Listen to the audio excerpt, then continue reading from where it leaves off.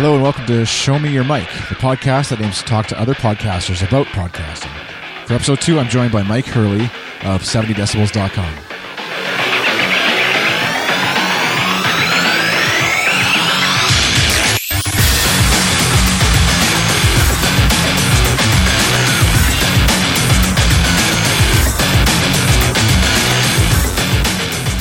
Hello and welcome to Show Me Your Mic. I'm still working on the name. Working on pronouncing the name. I'm working on talking today, actually. I'm a little flustered. For episode 2 of this show, I am joined by Mike Hurley of 70decibels.com. Hello, Mike. Hello, sir. How are you? I'm well. I'm an hour behind or ahead of myself.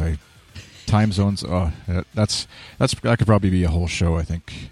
Yeah, you schedule. That is a thing. Yeah. A good thing. It's not a bad thing. It's just a thing. Yeah. So, Mike, as for folks who maybe aren't familiar with you, I know you through 70decibels.com, which is your podcast network of shows. I think I became familiar with you through Patrick Roan's show Enough, I think is still the title, right? Yeah. Yes, at the moment, yeah. He's probably working on shortening it. No, I'm just kidding. Shortening the title somehow. But where can folks know about you, find you, that kind of stuff? Or is that sort of that's your main vehicle online? Yeah, I mean, I don't really have anything. Like I have MikeHurley.net, but it's just, as everybody, tends to just have a website, which is their website, if somebody's looking for you. But I don't really, I very, very sporadically post things there. It's more just sort of like if people want to Google my name and they might come across that, and then it's just a link to other stuff that I do. I'm on social networks and stuff as people tend to be. But my online vehicle, as you quite rightly put it, is definitely 70 decibels. It has been for network's been running for a year. We're a year old, but I've been podcasting for 3 years now. With various shows, and then we put them together into a network, and we've grown the network over the last 12 months, about 14 months now, something like that, maybe a bit more actually. I think October was our 1 year anniversary. So, and you're coming from, in case people can't tell the differences between our accents, you're coming from across the pond, as it were. Yep, I'm based in London, in merry old England. And which that's where, again, the time zone thing. You'd think I'd be good at this by now, but I'm still. I do a couple other shows with folks, and they're a couple of them are based in Austin, and then we have guests on from all over the states and the world or whatever too. And usually, the one other guy handles all the scheduling, and I just have to show up and record basically. And, scheduling is interesting. Like if you have guests and stuff, especially it isn't just, there's the America time zone and the England time zone. There's then multiple time zones in America. And I'll give you a little quick tip that I use when I'm scheduling for people. I guess people aspiring podcasts and other podcasters probably listen to this show, right? Yeah, that's sort of the hope, I guess. Well, that's your target market. Well, what I do is most people, obviously on Twitter, they have their location information. Mm-hmm. So when I'm scheduling an interview, rather than asking the person, what is your time zone, I just go and look what their location is. And then I plug it into, I have 2 apps. I have one app on my Mac, which I think is just called Clocks. And it's a menu bar app. I think it's what it's called on my Mac. It's just called Clocks. Yeah. That's the Mac App Store. StudioDalton.com looks like. Yeah, that could be it. And then I have I should have checked this a second ago. I have an app called The World Clock, but there's so many apps called The World Clock on my iPhone. Let's see what it says here. No, don't do that. Oh, this is terrible. I'm going to find it in a second, and I'm going to tell you. I'm going to search the App Store because I know what the logo looks like. Yeah. So I'll take those, and then I just chuck that information in, like the city or whatever, and then that helps me. And then I just use those applications to look at what time I'm going to find someone. Yeah, it works pretty well. Mm-hmm. It's the app that I use is called The World Clock, and it's by a developer called Oren Kolev. Orlin Kolev, ORLINKOLEV. So you can find that in there. All right. Yeah, I'll put as other podcasters know. This is what's kind of funny. It's a bit meta, like talking to. In case you're not aware of how to find show notes on a podcast, talking to a bunch of podcasters who probably do this all the time, but SSKTN.com is the site, and then Show Me Your Mic is the show, and episode 2 is what we're on here. So, yeah, it's an interesting idea. I guess this is at guest or episode 2, like I said, and sort of still finding out the voice of the show as you probably, as you start new shows, you kind of just sort of. Sometimes you have a very definite idea, and this one I'm not sure. We'll see if it's really experienced podcasters that want to listen, or people who are new, or everybody in between. I think is sort of the audience. So that's why I'm kind of open to change. Like shows just change. So I think any of my shows that have been running for a period of time, they undergo changes. They get format changes. Some get segment changes, name changes, branding, because a lot of the time, something is not fully formed until you've had the chance to kind of go out and test it. It takes that little while for you to really find your sort of feet with it. Yeah. So talk to me, I guess, a bit about the idea of, you started, as you mentioned, doing just shows like, I presume you set up a website or maybe like individual shows sort of randomly around the web. And then at some point you decided like a year and a bit ago to put it all on one homepage, one network, as it were. And sort of talk to me, I guess, about the decision to do that and why and how that came about. So I think our most well-known show, I think, at the moment is a show that I do on my own with guests called Command Space, and it's an interview show. But Command Space led a previous life as a show that I did with one of my best friends who lives in London with me. His name is Terry Lucy. He co-founded the network with me, but we did a show together called The Bro Show, and it was my first foray into podcasting, and that was what I started about 3 years ago. From there, sort of started meeting people. It was just me and him originally, and we spoke about all sorts of things, movies and TV shows and everything, as well as sort of technology and tech news and stuff. Mm-hmm. We then started getting guests on the show, and then that became a thing. Like we would have a guest on every show. And our first guest that we had was Mr. Patrick Roan of Minimal Mac. And then Pat became a friend, and then we started Enough together. And then that show, so the Bro Show lives on its own website. And then Enough sort of lived on Pat's website. Then I started a show with Terry and Dave Kalo called 11 Minutes, which is another show that has undergone various extreme format changes over its lifespan. Mm-hmm. And then we set up a website for that.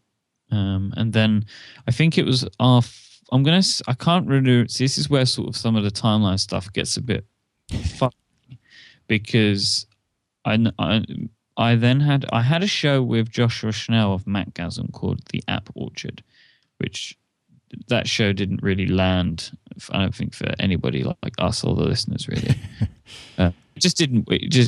We really tried to make it work.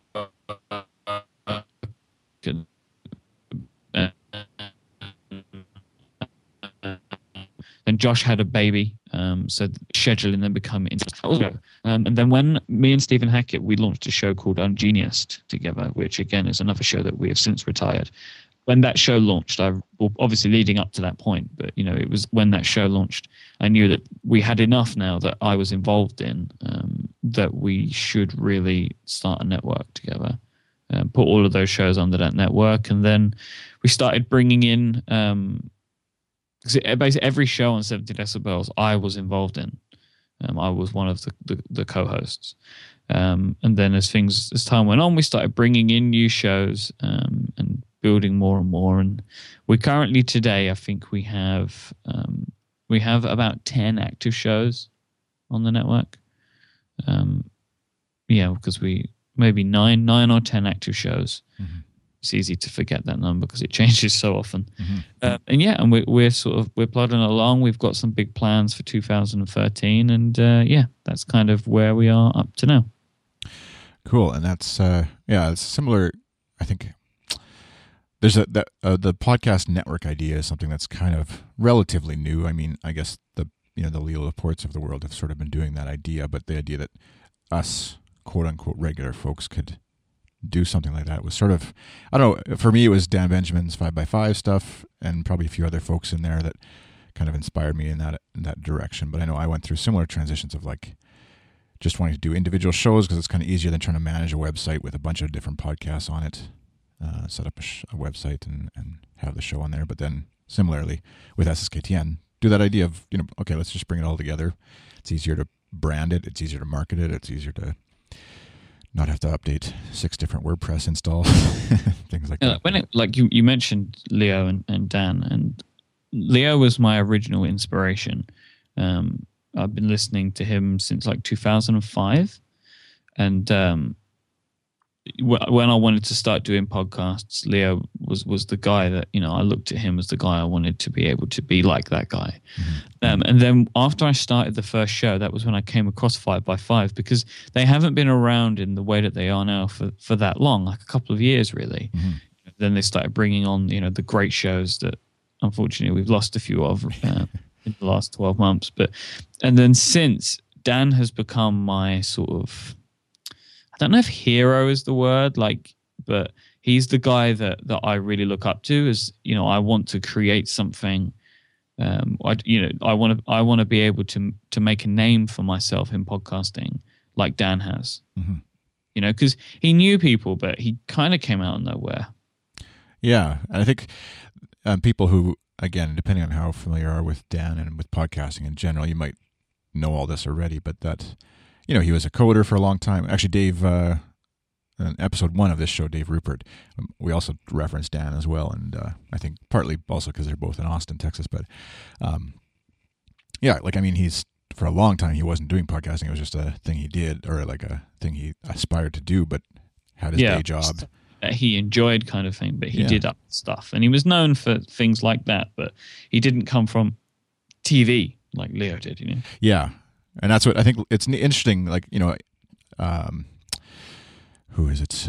Merlin or John Gruber, both of them, or maybe together in one of their talks. But, that idea of like the right time and place, you can't replicate Leo Laporte because he was at that transition from old media to new media and happened to be in the right place with the right, and obviously lots of skill and talent and stuff, but also timing is a lot of that. And so Dan it's kind of like, to me, it's kind of like he's the whatever flag bearer for generation 2 or whatever you want to call it of podcasting. That is a perfect way to put it. Like Leo started it, and I really do believe that Mr. Benjamin is picking it up and carrying it on. And because I do think, and I know, I've been involved in podcasting for a number of years now, so I don't think that it's kind of like a Stockholm syndrome thing, but I really do feel that in the last maybe 6, 8, 12 months, there's been what I've kind of been calling a renaissance of podcasting. Like there are so many being set up now by different people. It feels like every media outlet feels that they need to have one. And that there are every day I'm finding out about a new network now. Yeah. And I don't know. I don't think that there's a oversaturation of it because, podcasts are inherently in and of themselves like things that people can just go out and find on their own. There isn't a limited bandwidth for it. So I think we're in an exciting time to be in this space. I think that the next couple of years could really prove to be quite important. Yeah, exactly. And there's countless. That's another tangent we went on in episode 1. Actually, is just some of the folks that that Dave is aware of that are web design companies are having their own little podcast studios now because it's like Mule Radio for one is kind of born of that idea of, hey, we can also, it's a marketing thing for them, but it's also a way to promote and talk about different things that they want to push as an agenda or whatever, and just have fun with too, obviously, and make some money presumably as well. I don't think Mule's doing it and Dan is necessarily they're not always doing it out of just the goodness of their heart. They want to also make a living at this too, and so same here. I expect and want podcasting to be my full-time gig, and we make money. We've had various sponsors, but we've had Squarespace have been on board with us since May, and they've been on board every week since, which is, it's incredible the support that they give us, and actually the podcasting community as a whole. Mm-hmm. And without their help, there'd be a lot of shows that couldn't exist, I think. Yeah. It's interesting that they obviously really see it. I mean, I know that they do, but they really see it as a viable and cost effective way of advertising. Yeah. So maybe actually let's like I said, I'm figuring out format, but let's just jump to that idea of sponsorship and that discussion, I guess, which is always it's a bit of a I don't.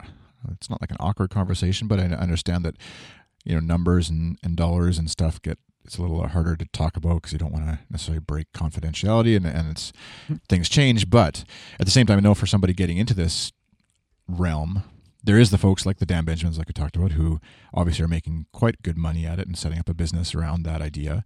And then there's a whole bunch of other folks who are aspiring to maybe make money, and there's folks who are doing it as a hobby. And so maybe for like within your career as a podcaster now, at what point did you was it setting up the network that's kind of was when, okay, now I have this stable of shows I can go pitch to a sponsor, or did you sort of start smaller than that and do the affiliate thing for a bit?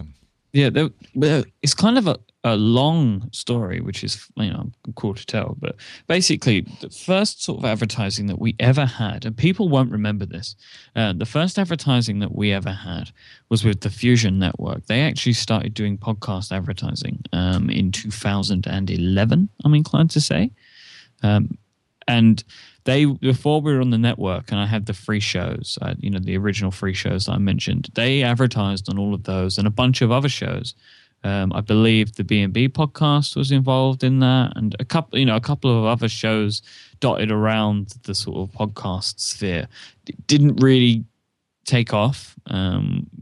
It wasn't really a thing that was working for them. And both, sorry, just to interrupt you, both like in podcast reads as well as web ads on the page, or it was we did a mix of both, but they were actually, these were traditional podcast advertising, right? And then we also had the little Fusion ad banner, which was specific to whoever was on whoever was supporting the show that week. Right. I don't know this for a fact, and Chris Bowler, who started Fusion and was at Fusion at the time, is a friend. I've never asked him this, but not too long after the podcasting folded, he sold Fusion. So I don't know if I don't really know what that says. People can make their own thing about it, but it didn't take off. Mm-hmm. I think really looking back at it, the money that they were asking for was too high. Right. That was simply because podcast advertising is so difficult. And I'm sorry, podcasters out there, it's hard. It's hard. There's no money, and it's really hard to find whatever money there is. We've had some sponsorships go really well, some go not so well, there seems to be no rhyme and reason for it. It's also so difficult to work out what to charge someone. Yeah. We continually struggle with this and have struggled with it for a long time. We are not. I mean, the basically what Squarespace give us at the moment supports all of the costs and gives the bit of profit for the hosts. So I'm currently not actively pursuing other sponsors. Right now, I feel like we have some other work that we need to do before I start going deeper in that route. Mm-hmm. But yeah, so then we went without sponsorships for a long time because I felt like we needed to continue to build our listeners, because obviously that's the biggest thing, right? Listeners. Mm-hmm. So we launched a network, and then there was kind of like a chain of events that led to sort of where we got. And when we launched the network, we were contacted by Apple they wanted to give us some of the tools that they have to create sort of the branded page on the store. Which was very awesome. And then little things like that, I think, build your reputation, and then it builds your listenership, and things carry on. And we kept growing and growing. Then I started pursuing sort of smaller developers, 1, 2, 3 person shops, and getting some practice in with creating ads and stuff like that, and charging relatively small money.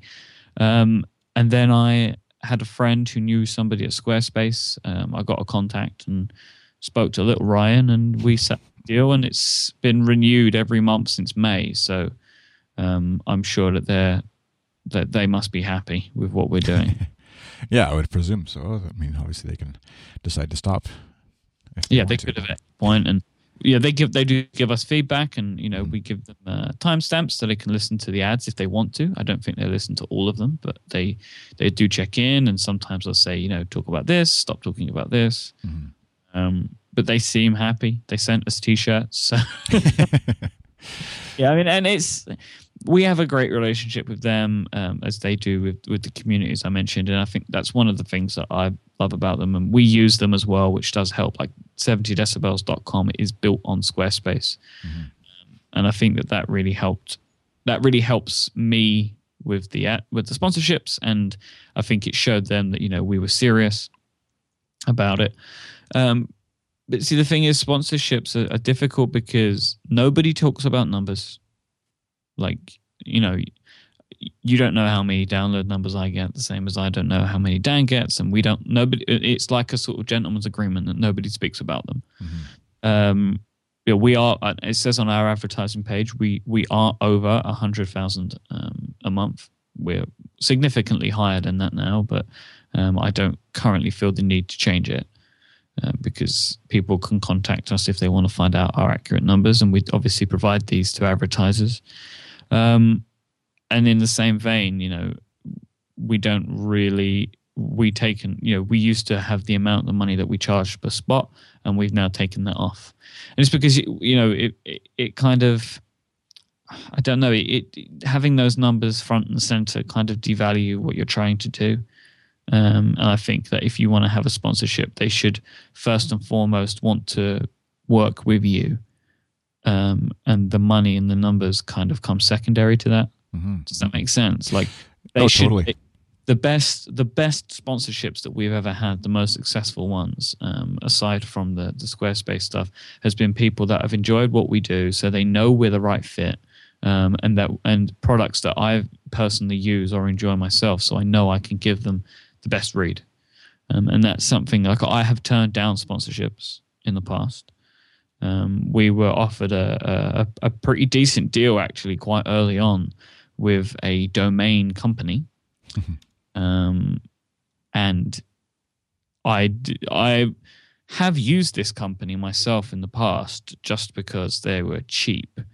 But there's, and we were offered this deal, and it all looked really good, and I kind of just at the last minute changed my mind, didn't want to go through with it, and then there was an animal scandal, so it ended up being the right thing to do.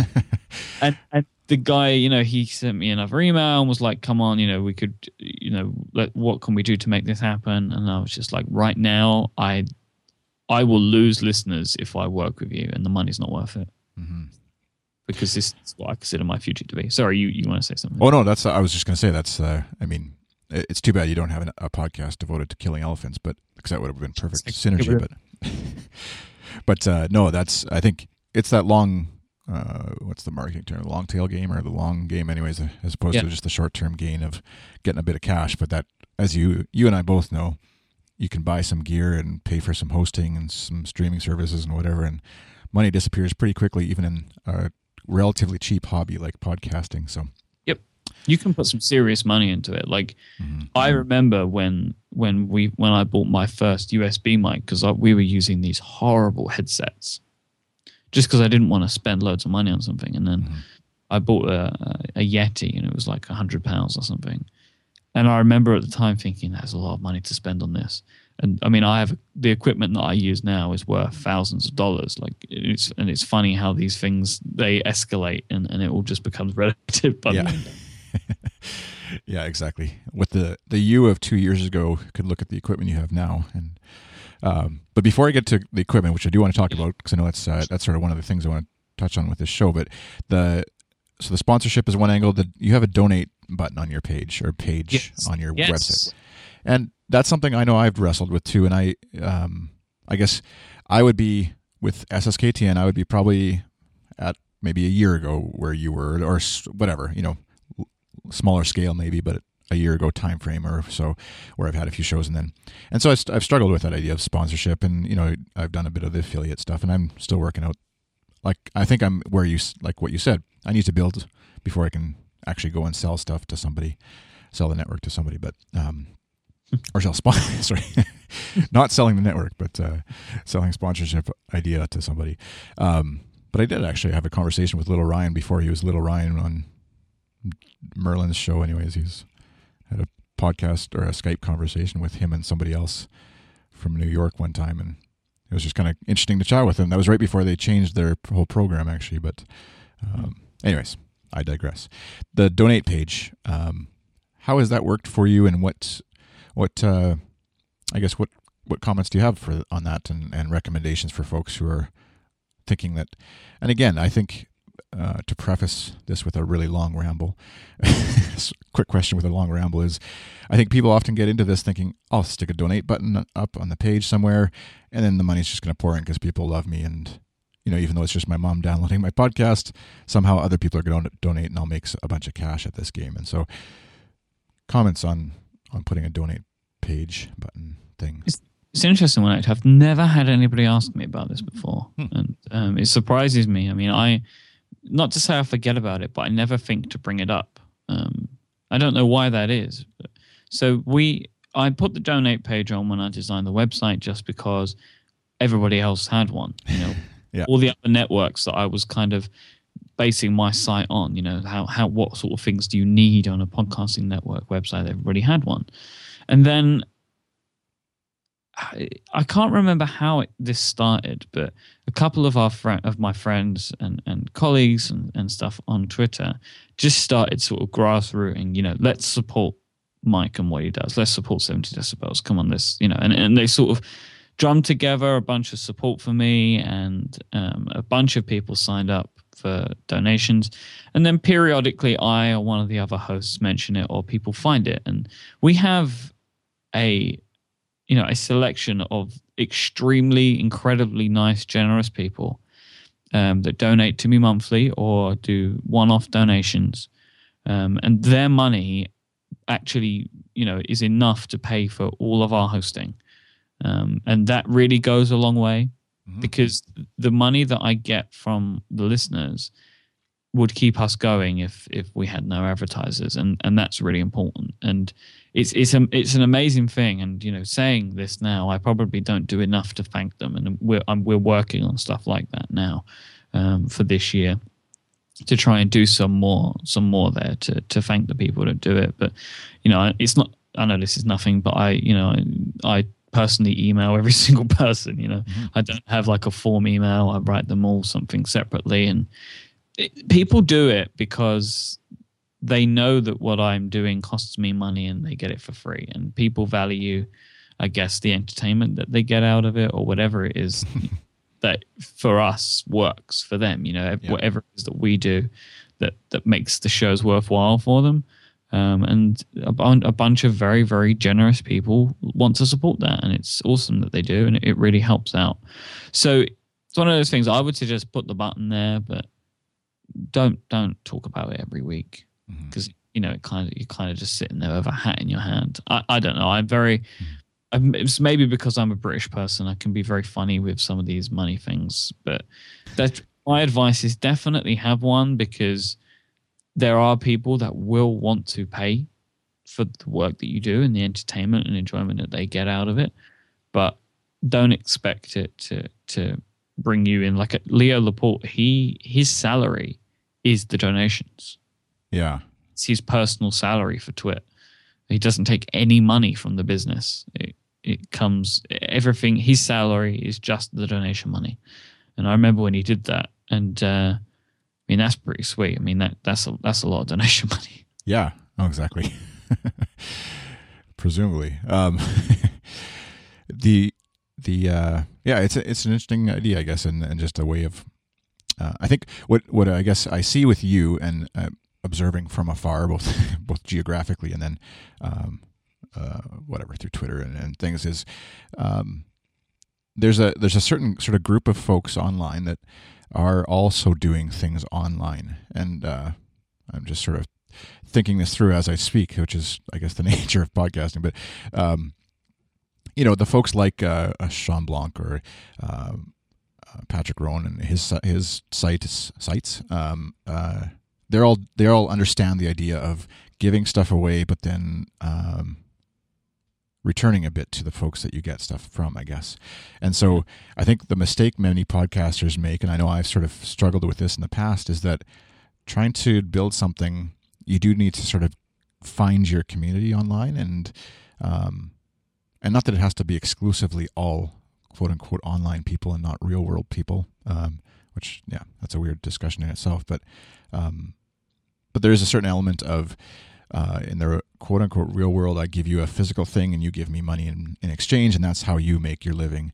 Whereas online, it's just a different thing, and people are still, I think, sort of grasping at the idea of supporting individuals or smaller shops such as 70 Decibels, or even bigger companies like 5x5 with their actual cash for this thing that is free otherwise. And so, yeah, I guess my commendation to you and whatever, kudos to you, I guess, for getting yourself into that position. And that's not by accident. It's not by being anything other than an authentic person to find that community, and then that community helps build you out as well. And it's a bit of that I scratch your back, you scratch mine mentality. Yeah. So yeah, we all help each other out. It's one of the best things. One of my favorite things about what I do is that I'm involved in a great community of people, both my friends and colleagues and our listeners as well. I mean, that's easily my favorite thing about doing all of this, is that I'm very privileged that I get to talk to people that I admire and respect, and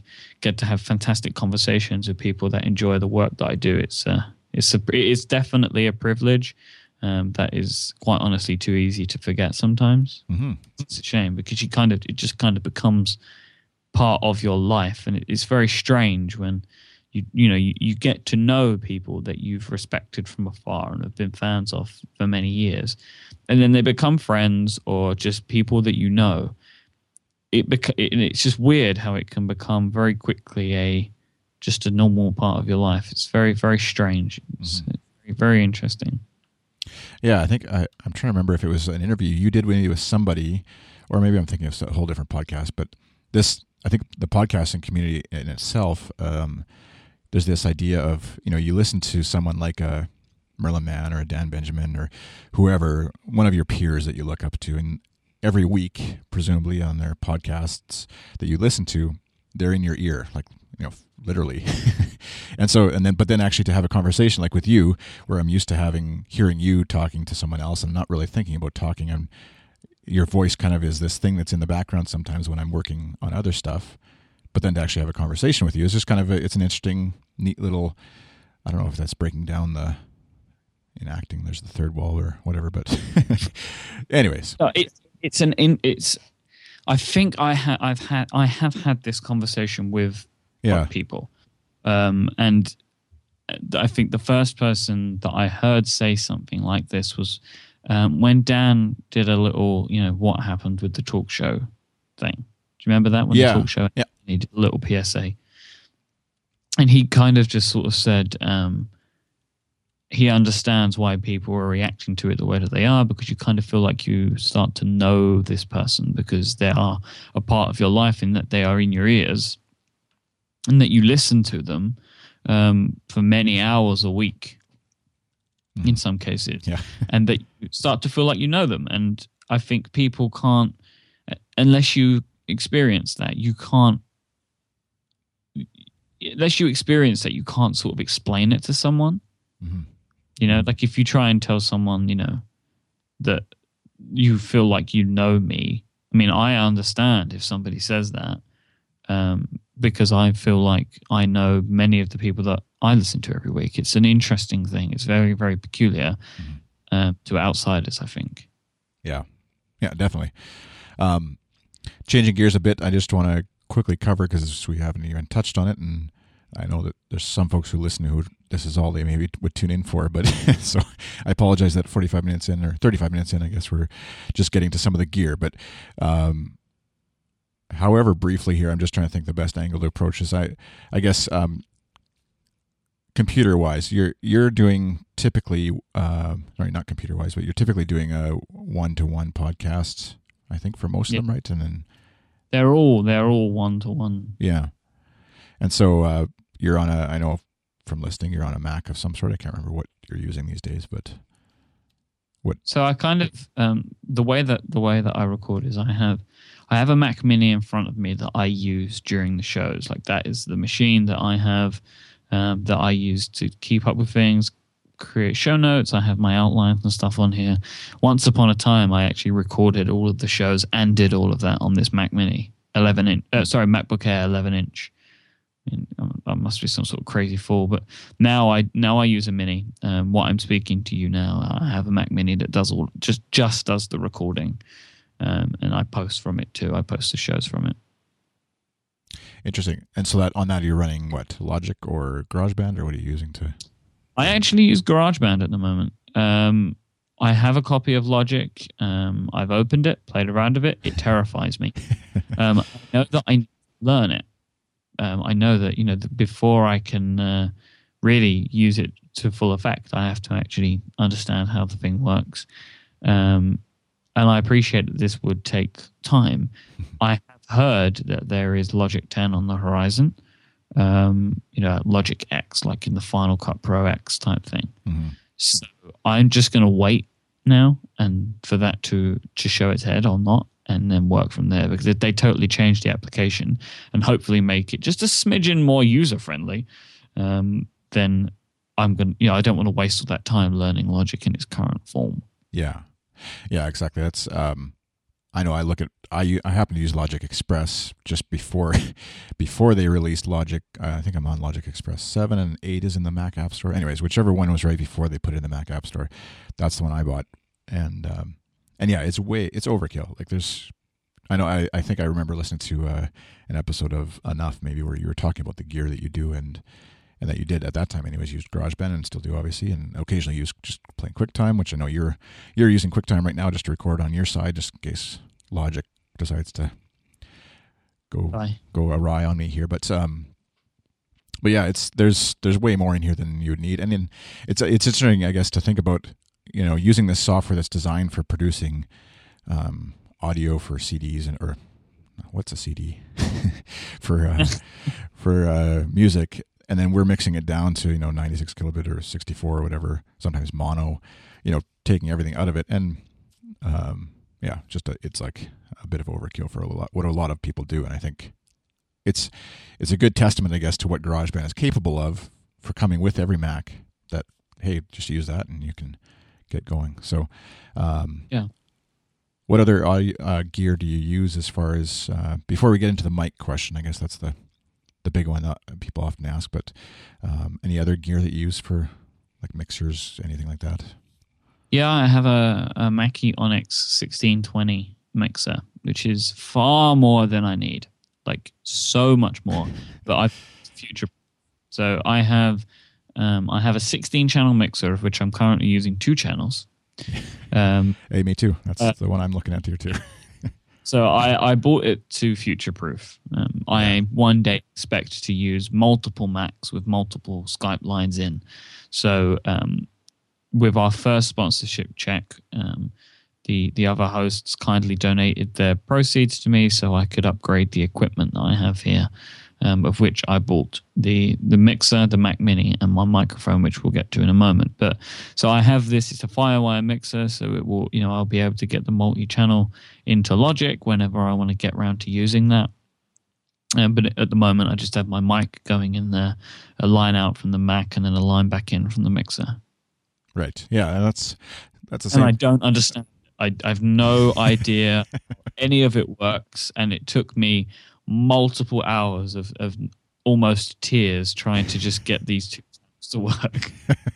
Well, that's good. I feel somewhat a kinship, I guess, then with you, because that was me too. I sent numerous Twitter questions and whatever to, I think, Dan and then some other folks, because I'd heard about this mixer, and like you, I bought it because I wanted to future-proof myself. I thought if I grow, I want to be able to grow and not have to upgrade that kind of gear in a year or whatever.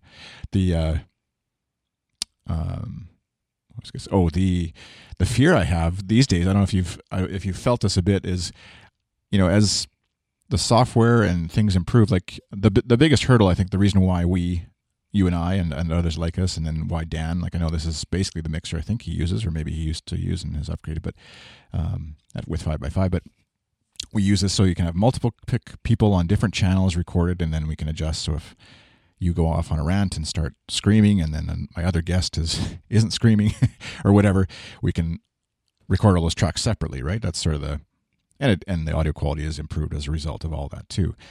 My fear is that the software is going to get so much better on, like, say somebody comes out with something like a Skype thing, but with multi-channel somehow recording before you and I grow to the point where we need this mixer. Do you know what I mean? Yeah. I don't know if you've ever had that thought, but I wish somebody could have done something. Yeah, I mean, there's still something about having knobs and dials that I don't know what to do with, but that it just feels more professional having it there. And so, if nothing else, it's an expensive little ego boost to podcasting from your basement. Mics. What does Mike use for a mic these days? Mike is currently using a Heil PR40. Yeah. If I was going to future-proof myself, what is considered to be the best microphone for podcasting was surely the only one that I could do. I'm not using it 100% correctly. It just goes straight into the mixer. I am told that I should have some sort of preamp on it, so I have fed it the maximum amount of gain pretty much possible to get a decent sounding audio out of it. And I've made some little tweaks on the mixer side, but one day I'm going to buy more equipment to make my voice sound even better. But I'm very happy with the quality that this mic gives me. Yeah, it sounds like we're very similar in that regard. That's the mic I'm using, and also I have the little penny fund, or I guess actually Canada just got rid of their pennies, but nickel fund now for saving for some sort of preamp as well.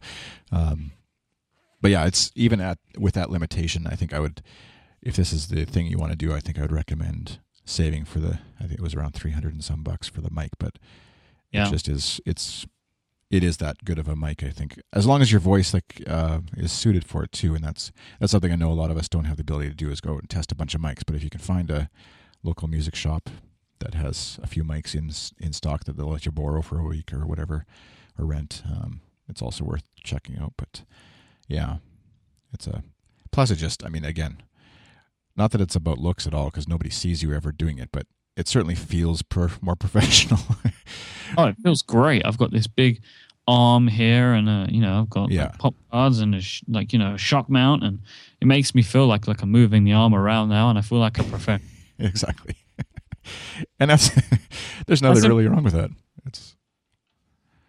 It is what it is, and it helps you if a good chair helps you feel like you're a professional radio guy or podcast guy, or you need to. Yeah, sometimes we need those little boosts to help us just feel that much more professional. So, but I guess what are some of the other hosts and or guests that you have on mics that they would use, that folks who are maybe just starting out you'd recommend? I still recommend as a very good starting mic to be the Blue Yeti, just because of its cost. And I think for its cost, it's good. But my recommendation for people now is the Rode Podcaster. Yeah. I've never owned one myself, but a bunch of my colleagues do, and the audio quality that comes out of that microphone is excellent. It is more expensive. I mean, basically, the Yeti you can use as it comes for however much it is. It can be. I've seen it. It can be around about $100 and something bucks, really. But the Rode starts at like $220, and you need to buy a stand for it. You need to buy a shock mount for it. You don't. I mean, it's always great to have a shock mount, but like the Yeti comes with a built-in stand, and it has a bunch of really cool presets. It's the most versatile of any USB mic that I've come across. But if you're looking for sound quality, which you always should be, I would suggest trying to just get the extra cash together and going for a Rode.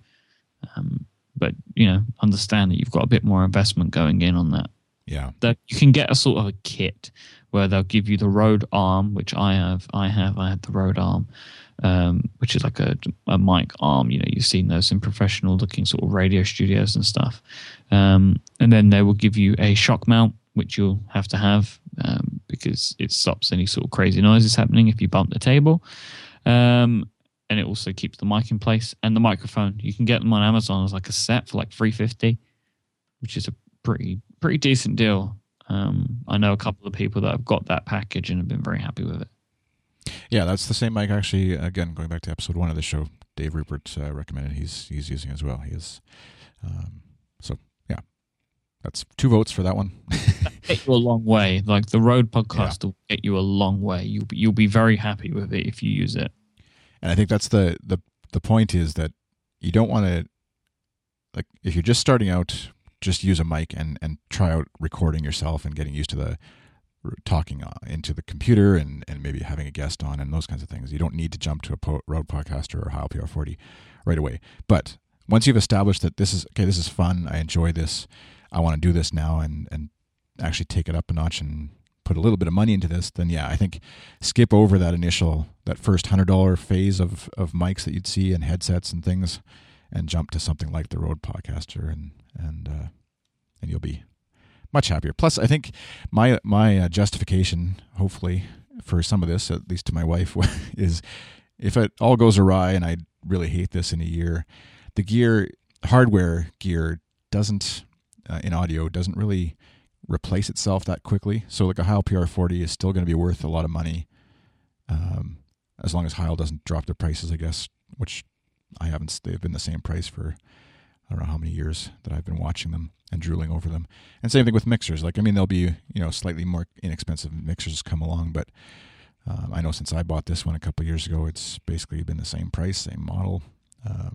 So things don't change that much. You can always dump it on eBay to some other aspiring podcaster if you decide it's not for you. So I know we got to run here shortly. I'm just thinking, I know you mentioned Squarespace you're using for managing your site. Yep. And that is something I know I saw in their release notes, I've used Squarespace a bit for a few different sites, and in the release notes they mentioned better support for iTunes and things like that. Your experience obviously is good enough that it's working really well for you in terms of posting and hosting the show and then also feeding it into iTunes. That's the primary way of sort of reaching out or getting a show out there to folks is through iTunes. So any comments on using Squarespace? I know they're also a sponsor, but they won't listen to this show. I don't use them to host the shows. Right. Oh, yeah. I should make that distinction. Yeah. Yeah, and I know a bunch of people that do now, especially since Squarespace 6. They've made it even easier to do it. This is not an ad; that's an actual fact. But of the people that I know that do it, they like it. I mean, you don't get sort of really fine-grained statistics. But if you just want to get a podcast out in the world, that it works, and it works pretty well. For hosting, this is something that we are going to look at this year. It's one of my primary things. It's one of the big things for me is to try and get our CMS operations to be better, because currently we use dedicated podcast hosts who host the files for us. And in some cases, we use their system to generate sort of the show notes and the feed, and in others we use Squarespace to do that. And that's just legacy and learning more and trying new things. But we use 2 hosts. I'm not going to recommend one of them because I wouldn't recommend them. Fair enough. And the host that I am most happy with is called Libsyn, and they have been around forever. Liberated Syndication, libsyn.com. Their statistics are fantastic. They're not cheap. They're not break the bank expensive. But if you want to do a podcast, you don't want to host it yourself, and you want statistics that you can quite literally rely on, I would go with them. Yeah. And I don't personally buy into PodTrack as a... you're aware of PodTrack? Yeah. I just don't like... There's something about it that I don't like. PodTrack, they don't host, but they build a feed for you, and then they track your statistics. I'm not really up for that. I've never really seen much in that, and I've heard very mixed things about them, in all honesty. Mm-hmm. Yeah. Excuse me. I use Libsyn, and that's again one of those things too that I think you when you're first starting out, don't jump into some sort of hosting plan right away. Get settled on doing the pod. Like again, another theme from episode 1 of the show is do 10 episodes and then start setting some of these things in motion. But even their classic 50, which is $5 a month, I think is the starting point. Which you don't get stats for that, but you can add stats for $2 a month on top of that.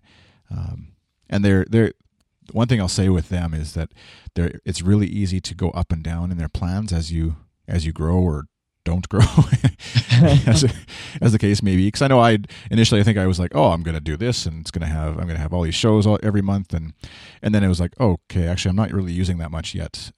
Let's scale it back a bit for now, save some cash, and then I can grow again when.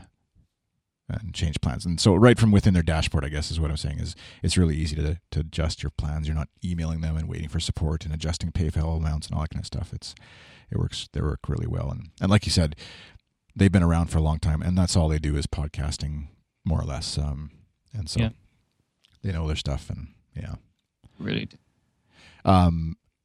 The last thing, I think, I'm just going through my notes here. I think the sort of covered most of what I was hoping to cover with what you do, and any special workflow stuff that you'd recommend. I know that's a big theme of some of your shows, and particularly enough, but workflow as far as just you're recording a show and or scheduling any particular aspect of producing a podcast, I guess, stepping back from the gear itself, but the software that you're using for maybe taking notes or things like that you little tricks you found along the way. In all honesty, I don't really think I have a terrible system. It's just so bad. Like there isn't anything about the way that I record a podcast that I would suggest to somebody else. Like I have a very inefficient way of recording. I have a very inefficient way of taking show notes. And that's, again, the theme for 70 Decibels of 2013 is for us to become more efficient in the way that we do things. And this mainly stems from me just looking into other stuff. But if I was going to give a tip, right, because I guess what you're looking for is a tip of some kind. Sure, yeah. Preparation, man. That is what it's all about. If you don't, so you've got a couple of things. If you've got a guest, you've got to know the guest. If you're going to ask the guest questions, you have to know them. Like, you have to be able to come up with questions that are tailored to those things. Like, I've been on interviews, I've heard interviews, but if I'm on an interview and they ask me a question, which is a very obvious thing about me, about me or my work, I just know that they've not done the work, that they've not researched me. And of course, you don't have to know everything about me, naturally. But the more you know, the better your interview is going to be. It's going to flow better. People are going to know that. I mean, you're going to get people that are potentially listening to the show for the first time and stuff like that, because they want to hear your guest or whatever. But also, even if you're not interviewing, if you are not prepared, if you don't have an outline when you're going into your show, if you haven't at least got some notes, these are the things that I want to talk about. It really shows. And for me, no amount of good editing can hide that. Yeah. That is my tip. All right. Which is, I feel a bit, I came clean at the beginning of the show, but I think it's an ironic tip in terms of me interviewing you, which luckily I do have listened to you a lot. I follow you on Twitter, et cetera. And so I'm aware of what you do, but I had mixed up the time zones, and the hour that I was going to be spending putting my research notes together for this podcast is actually now when we've been recording. And so I'm not as prepared as I do normally like to be. And so, but I completely agree with you, because I know I've done shows in the past with some folks where I think there's a whole art, and that's maybe a discussion for another podcast, of another episode of choosing a guest, of choosing someone you're going to interview. Because as much as it, I might want to say, I want to go interview Leo Laporte, but if I'm going to be either like gaga and not be able to communicate properly with him, it's going to be a terrible interview, and he's not going to ever want to speak to me again. Or there's other people where you think that they're successful, and so then I want to talk to them. But when you actually talk to them, you don't really have that much in common, and it doesn't make for a good interview that way. And so, that's interesting, because it's all about building. I mean, you've got to build the skill to be able to interview someone. Like, I'm not gonna name names, but when I started with Command Space hinges extremely heavily on the guest. Mm-hmm. It's an interview show. It's a talk show in that regard. When I started it, I was only inviting people onto the show that I knew their work extremely well. Right. And then as time has gone on, you naturally run out of those people. Yeah. So I have been testing myself with some people recently whose work I am not that familiar with, but I know who they are. I mean, I'm not going to sort of talk to some Joe random, but I know this person. I know what they do, and then I've researched them, and I feel like those episodes have also come out really well. So what I have established is that I have honed my craft in interviewing, and I feel like I'm at a point now where I can interview practically anyone if necessary, as long as I understand who they are and what they do. But the nerves thing is just a thing that goes away. Like let me rephrase that. The nerves don't go away, but your ability to deal with them increases.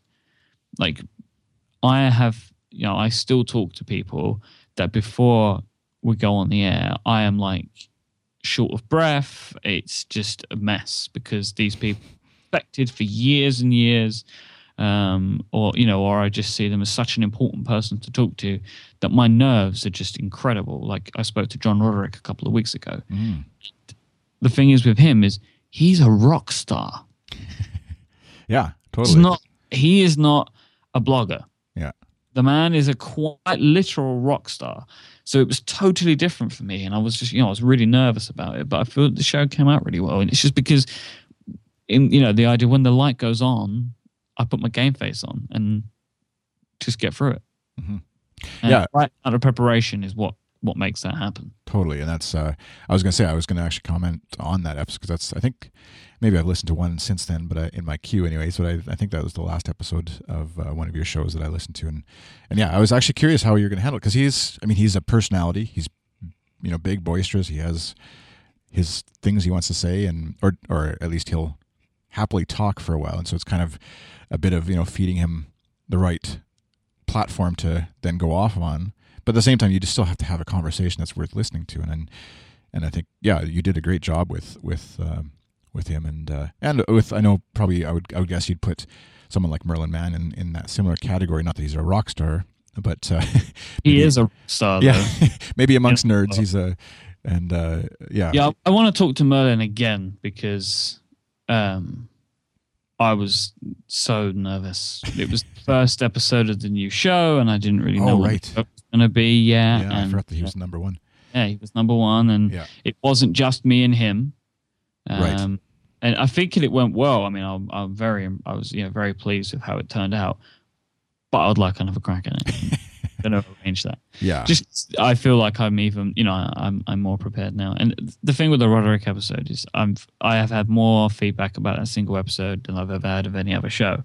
I mean, people loved it, and in a way, that's kind of maddening, because I don't think I did anything different.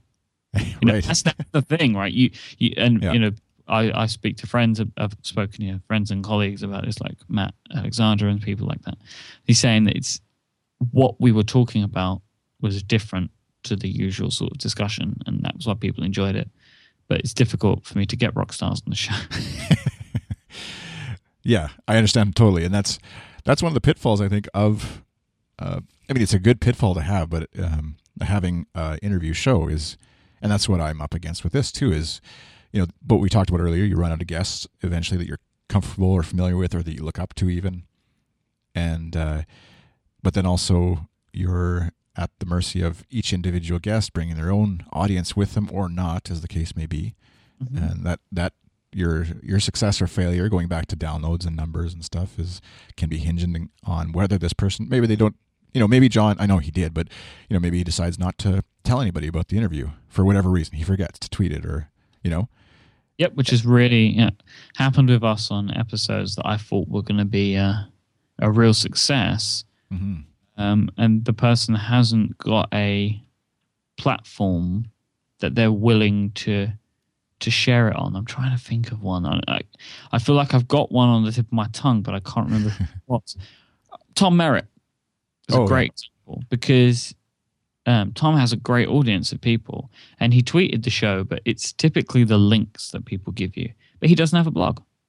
Right. And I knew that going in, so it's not the perfect example. See, I knew that he had nothing to really link to me to. He has a site, and he linked to it on his site, but it's not. That's not where you go. Yeah, you go to Twitter or to go to. Yeah. People are watching the show to hear about him or keep up with him. Yeah, exactly. And it's not a problem, but when you have an interview or a guest show, it's part of the territory is that you build your listenership by having new people come, and if they like what they hear, they stick around. Mm-hmm.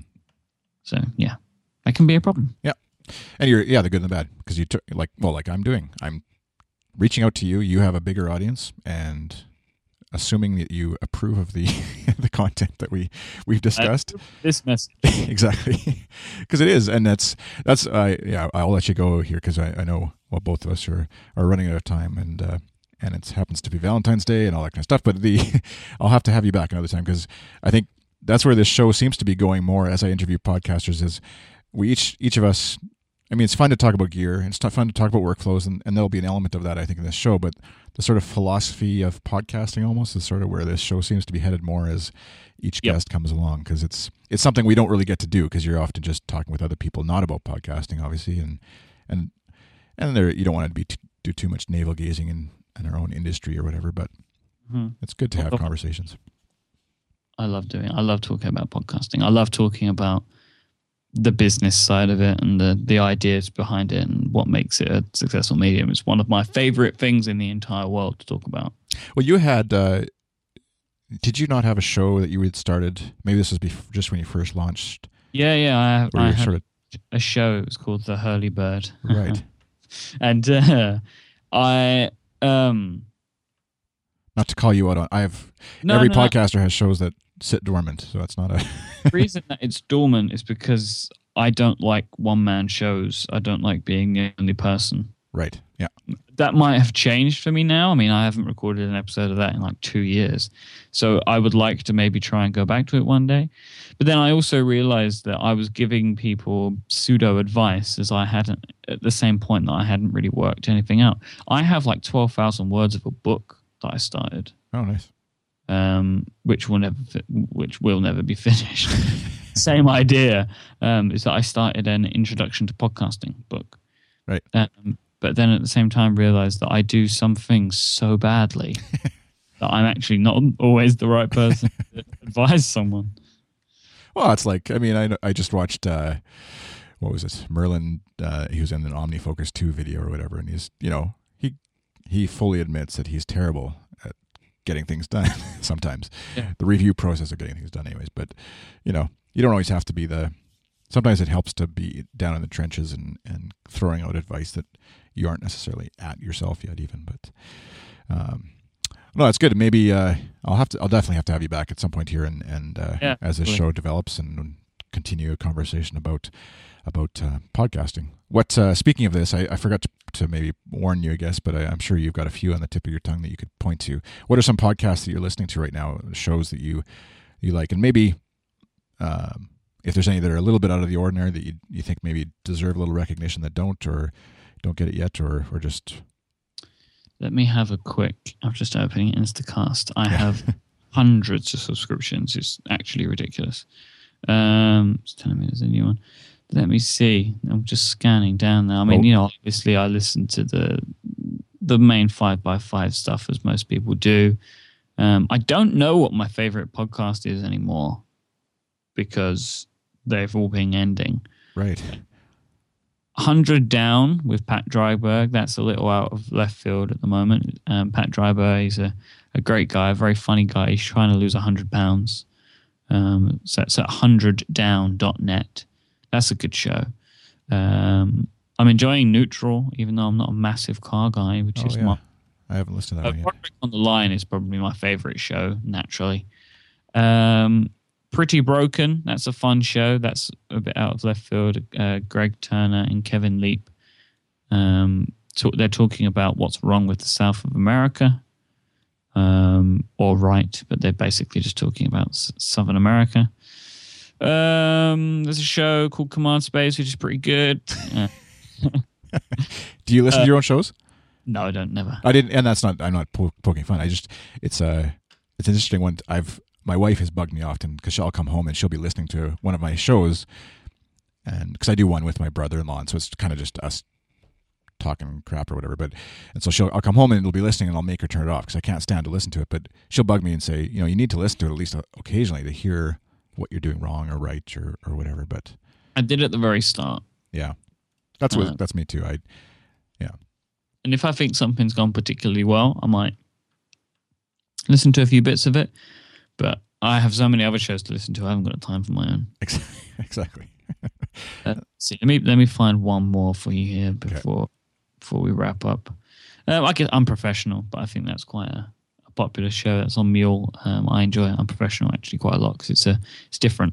It's very different. They don't talk about technology. It's a lot of people behind the people. Wives and etc. and partners and designers and they just talk about what makes them tick, which is an idea that me and another host had. So it's cool that show exists. Mm-hmm. Yeah, I sort of cherry-picked episodes of that one too. It's worth listening to the whole thing. I know why you do that because you're like, I don't know who this person is. But right. On the episodes where I don't know them, I've always enjoyed it because they're talking about just other human things. Right. Good show. All right. Well, I think on that note, where can folks, obviously we've referenced 70decibels.com a lot, but where else can folks find you and follow you and stalk you? And I'm on all of the social networks that you would care to find a human being on. GeoCities? GeoCities, MySpace, all of iMyke, IMYKE is my username on them. If you can find me there, then that's where to follow me. All right. My thanks to Mike Hurley for joining me on Show Me Your Mic. You can find all the links and other things we discussed on the show at sskTN.com. Look for the Show Me Your Mic logo in episode 2. You can find other podcasts that I do at sskTN.com as well if you're interested. Some interview shows, some discussion shows, building a business online, and parenting podcast, a couple other things like that. So visit sskTN.com for that. You can follow me on Twitter. I'm iChris on Twitter. SSKTN's account is just at SSKTN. And Facebook.com/SSKTN. I think that's it. Thanks for listening. Have a great day.